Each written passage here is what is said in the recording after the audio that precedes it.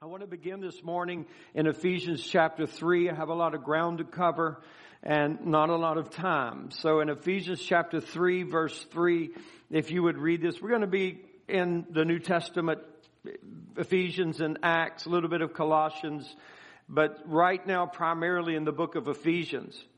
And Paul says in Ephesians chapter 3, verse 3, he says, how that by revelation he made known unto me the mystery, as I wrote afore in few words, whereby when you read, you may understand my knowledge in the mystery of Christ, which in other ages was not made known unto the sons of men, as it is now revealed unto his holy apostles and prophets by the Spirit, that the Gentiles should be fellow heirs and of the same body and partakers of his promise in Christ by the gospel. And so this is speaking of the church. And the mystery that Paul is revealing is the mystery of the church. The church was not revealed to the Old Testament prophets. They did not understand it. They did not comprehend it. And so it was not until Paul and the apostles was this mystery of God revealed. It's something that God has always wanted. The Bible refers to it as a temple or a spiritual house that is built up. And it's alive. It's a living house. The Bible also describes it in the nature of a human body. And that is the church of Jesus Christ. It also describes the church as a new man. Because when the church came on the scene after the resurrection of Jesus, there was a new man now on the earth that had never been here before. And this man is invested with authority and power from God. And this is the church of Jesus. And the Bible says that as he is, so are we in this world. And so it's not you as an individual, but it is us together corporately as the body of Christ that the Holy Spirit wants to move through in the world to demonstrate the effectiveness and the power of Jesus Christ. Now in verse 9, the mystery, this fellowship, is supposed to do this: make all men see what is the fellowship of the mystery, which from the beginning of the world has been hid in God, who created all things by Jesus Christ, to the intent that now unto principalities and powers in heavenly places might be known by the church the manifold wisdom of God, according to the eternal purpose which he purposed in Christ Jesus our Lord. And so this is the purpose of the church, the purpose of its fellowship. It's God's eternal desire that we would be the demonstration of God's wisdom to principalities and powers. That's what God has always wanted. That's why you're saved. That's why you're brought into this thing called the church. Probably for the vast majority of people who go to church today, they're going to simply view themselves as a Christian and they attend church. And they don't understand the spiritual authority, the gifts of the Holy Spirit, the relationship of fellowship in the body of Christ, because we can come, we can go, we don't have to participate, we don't have to really get involved in people's lives. I don't want people involved in my business. And so you kind of go like we're watching a movie or we're doing a spectator sport. And that's what church has become for a lot of people, but that was never the church in the mind of God. It was always to be a corporate body, a man, a fellowship, like your human body is in fellowship with itself, circulating the blood through your body. The life of this body is the Holy Spirit that we are supposed to be allowing to move freely through his body without grieving him, quenching him, or resisting him. And the only people that really can quench, resist, or grieve the Holy Spirit is Christians. It's not the world. They can't stop the Holy Spirit, but it's the believers that have hindered him in every generation through our critical spirit, our judgmentalism, our religion, our traditions have bound up the Holy Spirit so tremendously bad. It's tragic. Our world is the testimony of that, because the church is supposed to be demonstrating the wisdom of God through its fellowship, not its fighting and its conflict, but through its fellowship. And as soon as we realize that and we can be a good servant and of the Holy Spirit, then he can move more effectively through our life. And so this is God's eternal desire. It's what he's wanted. It is through his church. And if you recall what we just read in Ephesians verses 3 through 6, it says that the Gentiles will be fellow heirs of this body. Let me throw this in. The Jews and the Gentiles were the epitome of racism. All right? The epitome of racism. The Jews despised the Gentiles. They were taught and believed that Gentiles were unclean. You couldn't even touch them lest you became defiled. The Gentiles were not allowed into the court of God. They were not allowed into fellowship with God. And even Gentiles that wanted to believe in Jehovah, there was a special room for them, if you will, the back of the bus for Gentiles. And only Jews can be, if you will, up front, to use the analogy of racism. And so what Jesus Christ has done in the church, or putting together a church, He's taken two groups, which is the epitome of racism. He has brought them together through His blood. So there's no schism. There's no racism. There's no better than somebody else. It's Jews and Gentiles together. And for that to exist, it demands a miracle of the Holy Spirit.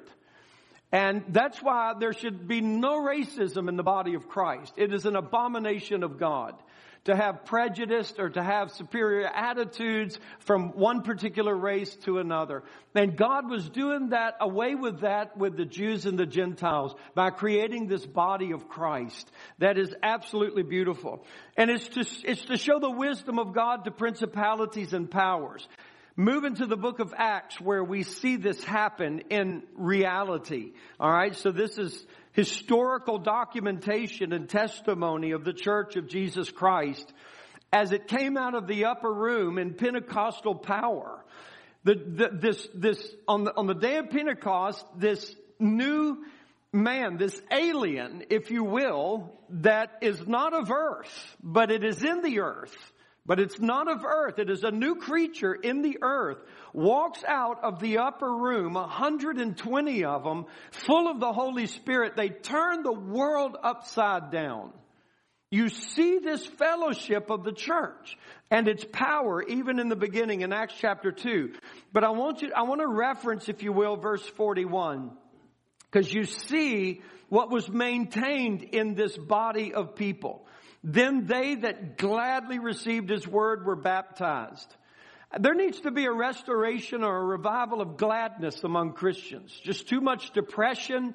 Churches are depressed, walking on eggshells, just no fellowship. There needs to be a revival of gladness. Jesus is anointed with the oil of gladness. And the reason there's not gladness is because everybody's critical of everybody. We're terrified of what somebody's going to think about us. But that's the religious that bring that attack. Christians don't do that. But the religious do. The Pharisees do that. They're always attacking the life of Christ.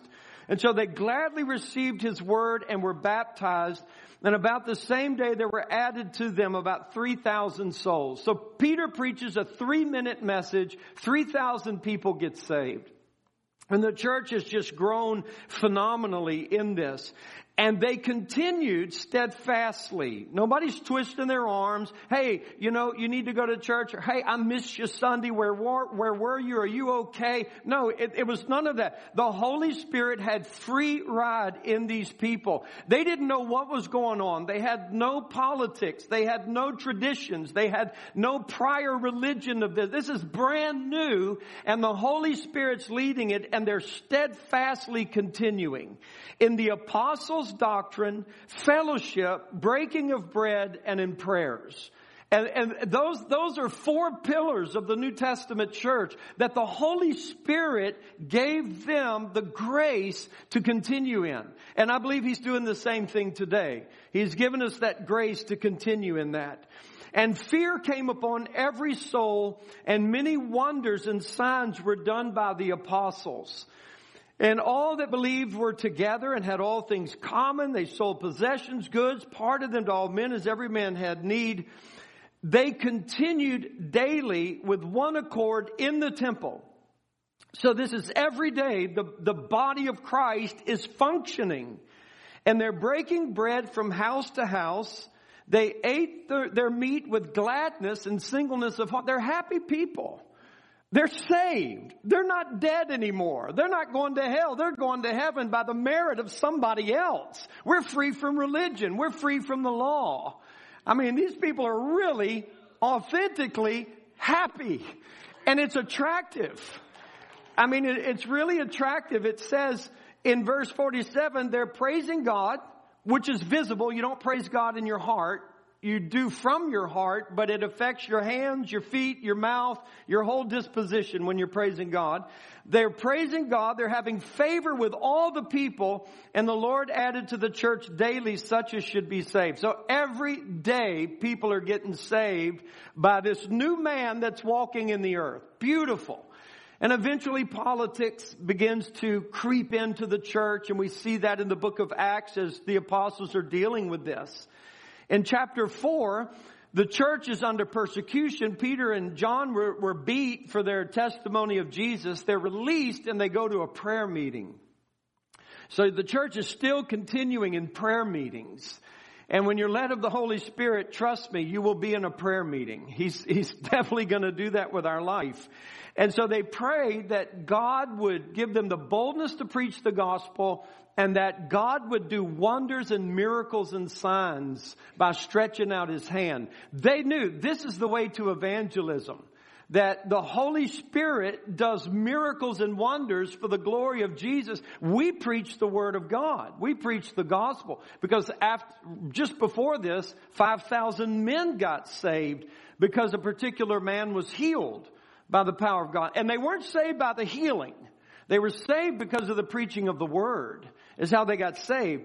And they're praying, and this tells us in verse 33, the Holy Spirit answered their prayer. He came to them. And verse 33 of chapter 4 says, with great power, He gave the apostles witness of the resurrection of the Lord Jesus, and great grace was upon them all. When the Holy Spirit moves, there will be power and grace. Power and grace. And when there's not power and grace, these two things working together, there will be criticism and judgmentalism, which will always resist the Holy Spirit from doing what He wants to do. This is all of Paul, practically all of Paul's epistles when he's dealing with church problems, is this disputing within the body of Christ. In Acts chapter 19, you see this church in demonstration and power. And so this is marvelous.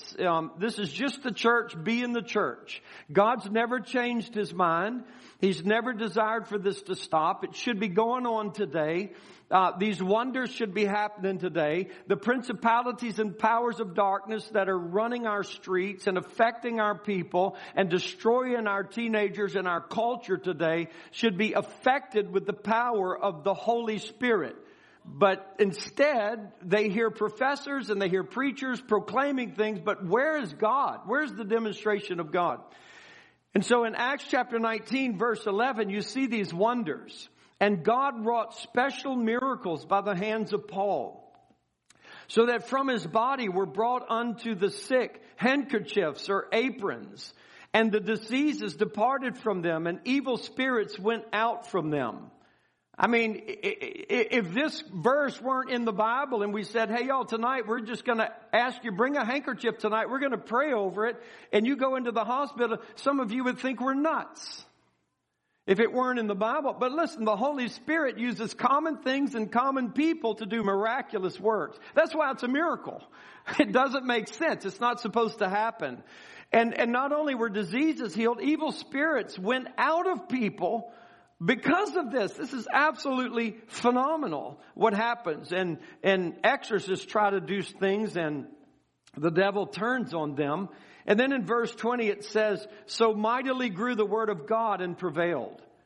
And so not only are these miracles taking place, but the word of God is prevailing as well. They never stopped preaching the word and just being infatuated with power. The two things always went together. And when there's a declension in the demonstration of God is because we might give attention to one or the other of those things. We might give more attention to power rather than the preaching of God's Word. Or we may give more attention to the preaching of God's Word rather than the power of God. But the apostles never did that. In Acts 4, they're saying, we need you to give us boldness to preach the Word, and we need you to work with us doing miracles. And they understood that it is this fellowship that's going to show principalities and powers the reality of God. Our generation is desperate for that today. They're not desperate for another church. They're desperate for a move of the Holy Spirit that reveals Jesus Christ. And so you see this relationship of the body of Christ. And I say this to you because the church is not an individual. It's not you. The church is corporate. It's us. And you are one part of the many. And the many make the one, which is the church. That's 1 Corinthians 12. And it is the mystery of fellowship. It's the mystery of fellowship that confounds principalities and powers. And I want to talk about that fellowship for a little bit this morning with the time that I have left. And in order for us to understand the fellowship, I can't make you fellowship. Fellowship is something that I personally have to deal with myself about, not deal with you. If there's a problem with fellowship in the church, it's not your fault, it's my fault. For me personally. It's not that I'm going to walk around with a chip on my shoulder because you didn't invite me to eat. It's my problem. It's not your problem. I'm not going to leave church offended because you didn't shake my hand. That's not your problem. That's my problem. And these emotions and attitudes do not need to go on in the church of Jesus Christ. This is for Him. And therefore, if there's something going on in the church, I want to make sure I am not grieving the Holy Spirit. And so for me, I have to understand what is the supreme work of the Holy Spirit in my life. And the supreme work of the Holy Spirit in my life is to conform me to the image of Jesus Christ. And so every situation He puts me in, even if it's a situation that offends me or hurts me or upsets me, He's doing that to make me more like Christ, not to bring an accusation against you or the church. And the majority of people that go to church today don't understand that. And that's why the church is, for the most part, ineffective. Because of that understanding that people typically have of the church. And so if He's conforming me to the image of Jesus Christ, how do I gauge that? How do I gauge my maturity or conforming to the image of Jesus Christ so that I can be careful to be in good fellowship with the body of Christ? And a lot of people would probably say, well, I've been in the church for so long. Or I've been through hell and I'm still here. Or I have faced offenses and I've faced hurts and I've faced problems, but I'm still, or I've memorized the Bible. Or I teach a Sunday school class. Or I've been a pastor for 20 years. Big stinking deal. It matters nothing. Nothing. It does not matter. Pharisees could say all of that. And they weren't at all in the image of Christ. They had an appearance of godliness. And so we have to understand that the great sign of maturity in Christ is love. That's the great sign of maturity. And to love like God loves, which is supernatural. Nobody in this room can do it. Only God can do it. And so the maturity of a Christian is measured by their love. Not their seniority or their intelligence or their Bible memorization or their tithes and their offerings. You get love right, all of that will be right. And that's what He's growing us up into. So Colossians chapter 3. And I'm talking about the fellowship of this mystery. The fellowship of it. And so Paul deals with this in Colossians chapter 3. And he says in verse 4. He says, when Christ, who is our life, shall appear, then shall you also appear with Him in glory. Mortify therefore your members which are upon the earth. In Romans chapter 8, Paul tells us how to mortify our members. It's by the Spirit. But these are the things that are to be mortified: fornication, uncleanness, inordinate affection, evil concupiscence, and covetousness, which is idolatry. For which things' sake the wrath of God comes on the children of disobedience. Stop, please. Just for a moment, time out. Look at me. What you just read are the majors of most preaching today. But not what follows. This as well needs to be concentrated on. Because the wrath of God does come on the children of disobedience. And in our life in the past, we lived in them. But now, verse 8, this is what the church needs to be aware of. Now, put this off: anger, wrath, malice, blasphemy, filthy communication out of your mouth. Don't lie to each other. Seeing that you put off the old man with his deeds, and put on the new man, which is renewed in knowledge after the image of him that created him. Where there is neither Greek nor Jew, circumcision nor uncircumcision, barbarian, Scythian, bond or free, but Christ is all and in all. Put on, therefore, as the elect of God, holy and beloved, this. Put on this. And this needs to be major in the pulpits today and in our lives today and in our homes today. This is what you put on. Bowels of mercy. Have real compassion. Don't talk about it.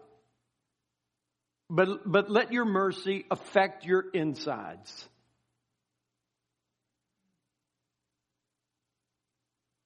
Think about that. Think about that with people that are suffering in your church. Think about Donna. Think about Paul and others that have gone through things and situations in their life. How's your mercy stir up in them inside of your own bowels? Kindness. We could be very unkind and just say, well, that's just the way I am. Yeah, but it's not the way Jesus is. It's just not. And that destroys the work of the Holy Spirit in a church. Humbleness of mind, meekness, long-suffering, forbearing one another. That means put up with each other. Bear it. Carry it. Get over it. Well, I need to talk to them about it. If you can get over it, get over it. If you can't get over it, okay. Get the pole out of your own eye before you go deal with their splinter. But then go deal with it. But do it in the spirit of love. If any man has a quarrel, or it says forbearing one another and forgiving one another, if any man have a quarrel against any, even as Christ forgave you, so also do ye. I could open the altar up right now. Because how many of us have dealt with people who have offended us and handled it the way Jesus did? And we're all guilty of not handling it His way. And above all these things, put on charity, love, agape love, which is the bond of perfectness. This is your maturity. You want to know when you're perfect as a Christian? And that word means mature. When you have agape love, unconditional love. When you have unconditional love, that means you love those who hate you. You love those who use you. You love those who have it out for you. You love those who gossip about you. That's when you have agape love, because that's what Jesus did. And He bore the suffering. He bore the offense in order to make peace and to reconcile. He did that for you and He did that for me. And when the body of Christ can exercise that kind of love, demonic powers and principalities will be leveled by the light of God in a community. By that kind of love. Because everything else will exist in that love. Everything will. I want to read this to you in Galatians chapter 5. And he says, well, some of you might have already changed, but verse 15 says, let the peace of God rule in your heart, to which also you are called in one body, and be ye thankful. So this is the peace of God's to rule in our heart. Not that people do what I want them to do. I don't do what I want to do. Any given day I upset myself. So I want the peace of God to rule my heart. And then he says in Galatians 5, and I want to say this to us today. In Galatians 5 verse 6, he says this, for in Jesus Christ neither circumcision avails anything nor uncircumcision, which basically means your works, but faith which works by love. And I believe this, and I see this in among Christians, and when I travel and in churches, I see this, and I fight for this here. That I don't believe what is lacking in the church world today is faith. But what is lacking today in the church world is love, which is the only thing that helps faith work. Faith works by love. You're not dealing with believers today who don't believe in the power of God and the ability of God. We do believe in the power of God and the ability of God. We believe God can heal everybody. We believe God can deliver everybody. Where is the limit? It's the love. It's the love in the body of Christ. The love of the Spirit of God in us. And so love is maturity. This is the supreme goal of what the Holy Spirit is bringing you to and conforming you to, and all of the challenges of your life, and everything that goes wrong in a church, and everything that goes wrong in your home and in your family, and everything that just grates you. You know why He's allowing you to experience that? To show you how unlike Jesus you are. How unlike Jesus I am, so that I will desire God's grace to work in my life, that I'm more Christ-like. I want to be more Christ-like. And so in Romans, or I'll just kind of read this to you. Romans 12:10 says, be devoted to one another in brotherly love. And that's just phileo. Just be devoted that way. The Bible says we're commanded to love each other, pray for each other, encourage each other, admonish each other, greet each other, serve each other, teach each other, accept each other, honor each other, bear each other, forgive each other, sing to each other, submit to each other, be devoted to each other. That's what we're commanded to do. So the key to fellowship is love. How are you going to put Jews and Gentiles together without the love of God?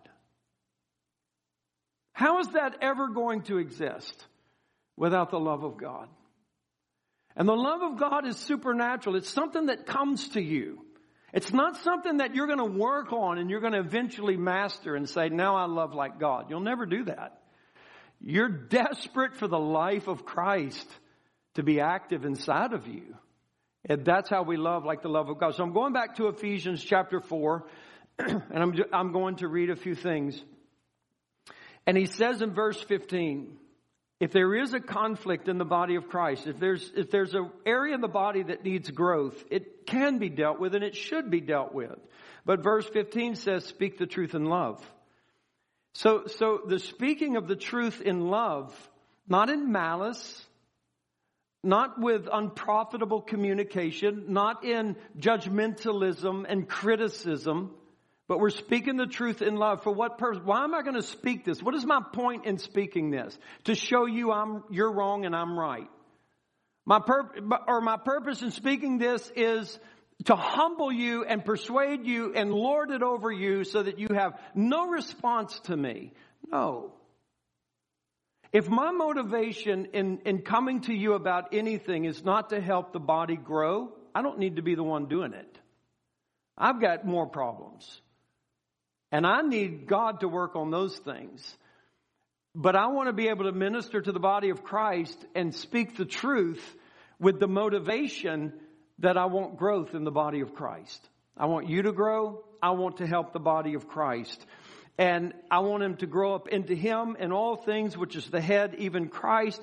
Because from the whole body, fitly joined together and compacted by that which every joint supplies, according to the effectual working in the measure of every part, makes increase of the body to the edifying of itself in love. That means this: if I hurt the body, I'm hurting me. Paul said that in 2 Corinthians chapter 1 and 2. He said, if I make you sad, who's going to make me glad? He was aware of that. So you know what Paul said? You know what my ministry is? Your joy. I'm living for your joy, because if you're happy, I'm happy. And that was the motivation of his life. That's 2 Corinthians 1 and 2. To a church that was tremendously off in a lot of things. And so, as you go through this, you see in chapter 4 of Ephesians that the church is like the human body. And I'm going to reference James 4. And it says this, from where do wars and fightings come? From among you. Do they not come from your own lusts? You war and you strive and you have not. Where does the fighting come from? And we might immediately say them. But James says, no, you. If you don't fight, there is no fight. But wait a minute, I have to fight. If I don't fight, who's going to stand up for me? Who's going to take care of me? Who's going to provide for my needs? Who's going to meet my needs? Who's going to do this? Do you not have a heavenly Father who can deal with all of this? And it doesn't mean that we don't speak the truth in love and help each other and help it grow and help it be strong. But I'm dealing with the criticalness that can exist in the body of Christ. So James says that the wars, the fightings, the striving, the debate, it comes from you. It comes from me. So I can stop that. I don't have to fight. I don't have to fight with you. You know, you don't have to fight. You don't have to enter into that, because you have a Holy Ghost who knows how to manage his house and his body. He knows how to do it. He knows how to discipline his children. Hebrews chapter 12. He knows how to do it, and he does do a great job of it. He just allows a lot of religious people in too that are not his, and so they don't necessarily get his discipline, and they typically don't stay very long. But his people, his church that he's disciplining is under that. So he tells us this in chapter 4 of Ephesians, verse 29. Let no corrupt communication, that's worthless. It kind of goes back to the motive. If I say this, what's going to result from it? If I make this statement, what is it going to do? Is it profitable or is it worthless? Is it going to bring the peace of God? Is it going to help the body to grow? Or is it just going to express my disagreement?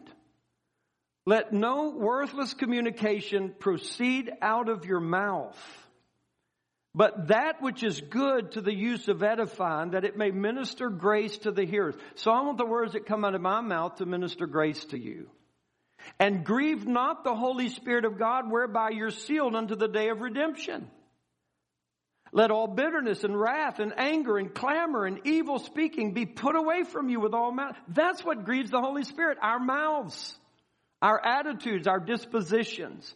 Be kind one to another. Be tender-hearted. Forgive one another as God, for Christ's sake, has forgiven you. Be followers of God as children. Walk in love as Christ has loved us and given himself for us, an offering and a sacrifice to God for a sweet-smelling savor. And again, just like in Colossians, these other things, the fornication, unclean, it needs to be put away. It needs to be put away. And so I got to bring this to a close, and Carla, I apologize. I'm just going to close this way without that today. I just apologize. But we're going to have a moment of prayer. But I want to read this in 2 Corinthians 6. And I want you to see, here's a man that I would consider as mature. It's the Apostle Paul. And he says this in 2 Corinthians chapter 6, verse 11. And this is fleshed out right here before our eyes. And he says in 2 Corinthians 6:11, O ye Corinthians, our mouth is open to you. Our heart is enlarged. You're not straitened in us. You're straitened in your own bowels. Now for a recompense in the same, I speak to you as my children, be ye also enlarged. These guys in Corinth had unequally yoked themselves together with people who were speaking critical things about Paul. They had an appearance of godliness, but they were tearing the church apart. And they were speaking critical things about Paul to where the Corinthians that Paul had a tremendous effect with were now at the place of not even believing Paul was an apostle. He wasn't even legitimate. And Paul is telling them this. He said, your relationships with people that gossip and they have malice and they have destruction in their hearts, that's what's caused your heart to be bitter towards me. I did not cause you to be bitter towards me. And I want you to know, Paul's saying this, I want you to know that though your heart is bitter at me, my heart is not bitter at you. As a matter of fact, my heart has grown for you. And guys, that's the love of God, because honestly, I know for my own self, if you're treating me badly and you're believing lies about me and you're harming me with your mouth and all of that, my heart's cramping against you. I mean, my assassination spirit's rising up in me. You know, my heart's not growing with love and affection for you. And yours doesn't do that either. This is the miracle. This wasn't the nobility of Paul. This was the grace of God in Paul's life. And I love what he says to the Corinthians, because he doesn't leave this. You read through the book and he comes back to it. And he says in 2 Corinthians 12, he says this in verse 15, and I will very gladly spend and be spent for you. Though the more abundantly I love you, the less I be loved. The more I love you, the less you love me. So what's that going to do to me? I'm going to love you more. If there was ever a demonstration of Jesus Christ in a human being, it's right there. That's the greatest sermon Paul ever preached. The demonstration of Jesus Christ right there to love. How blessed it is for brethren to dwell together in unity. There's this beautiful truth about the cross of Jesus Christ that gives us this ability to live this life. Paul said to the Philippians, he said, I pray this, that your love may abound yet more and more in knowledge and in all judgment.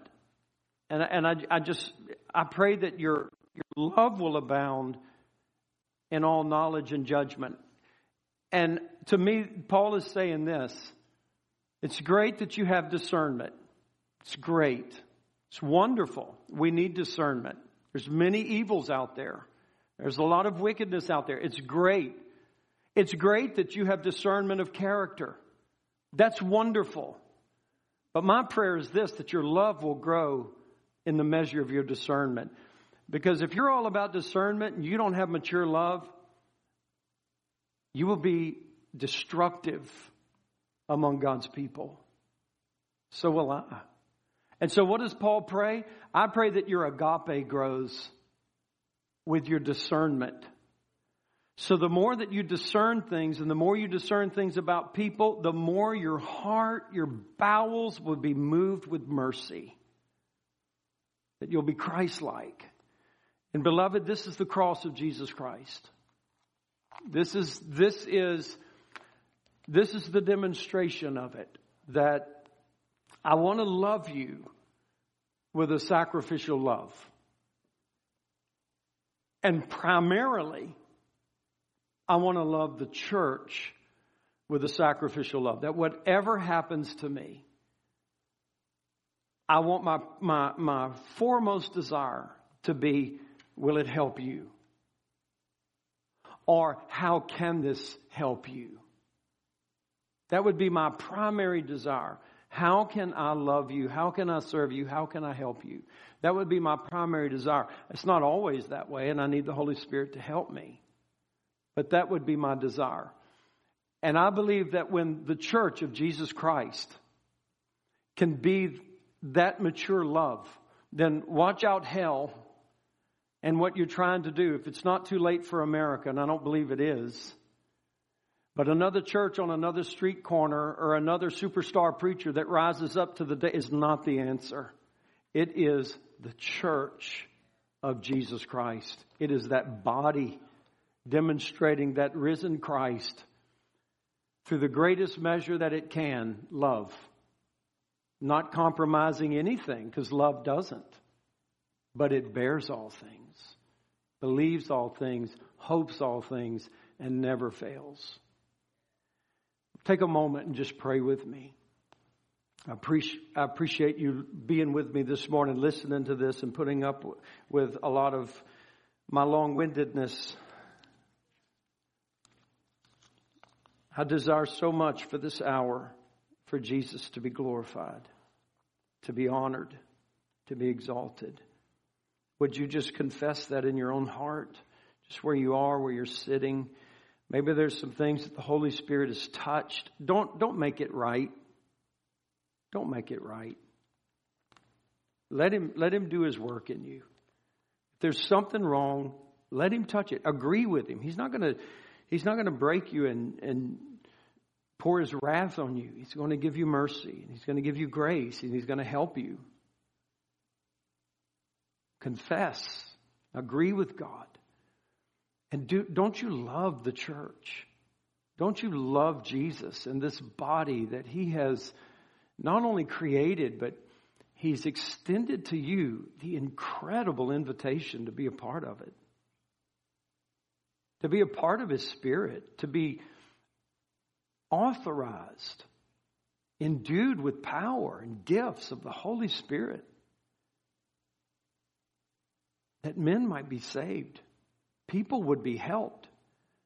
And the greatest thing of all, the greatest thing you will ever experience in your life, is God supernaturally loving somebody through you.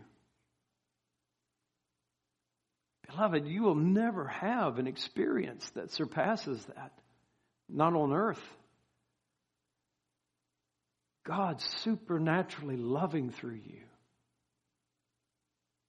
And Lord, I just pray for your church in this hour. Your church in this world.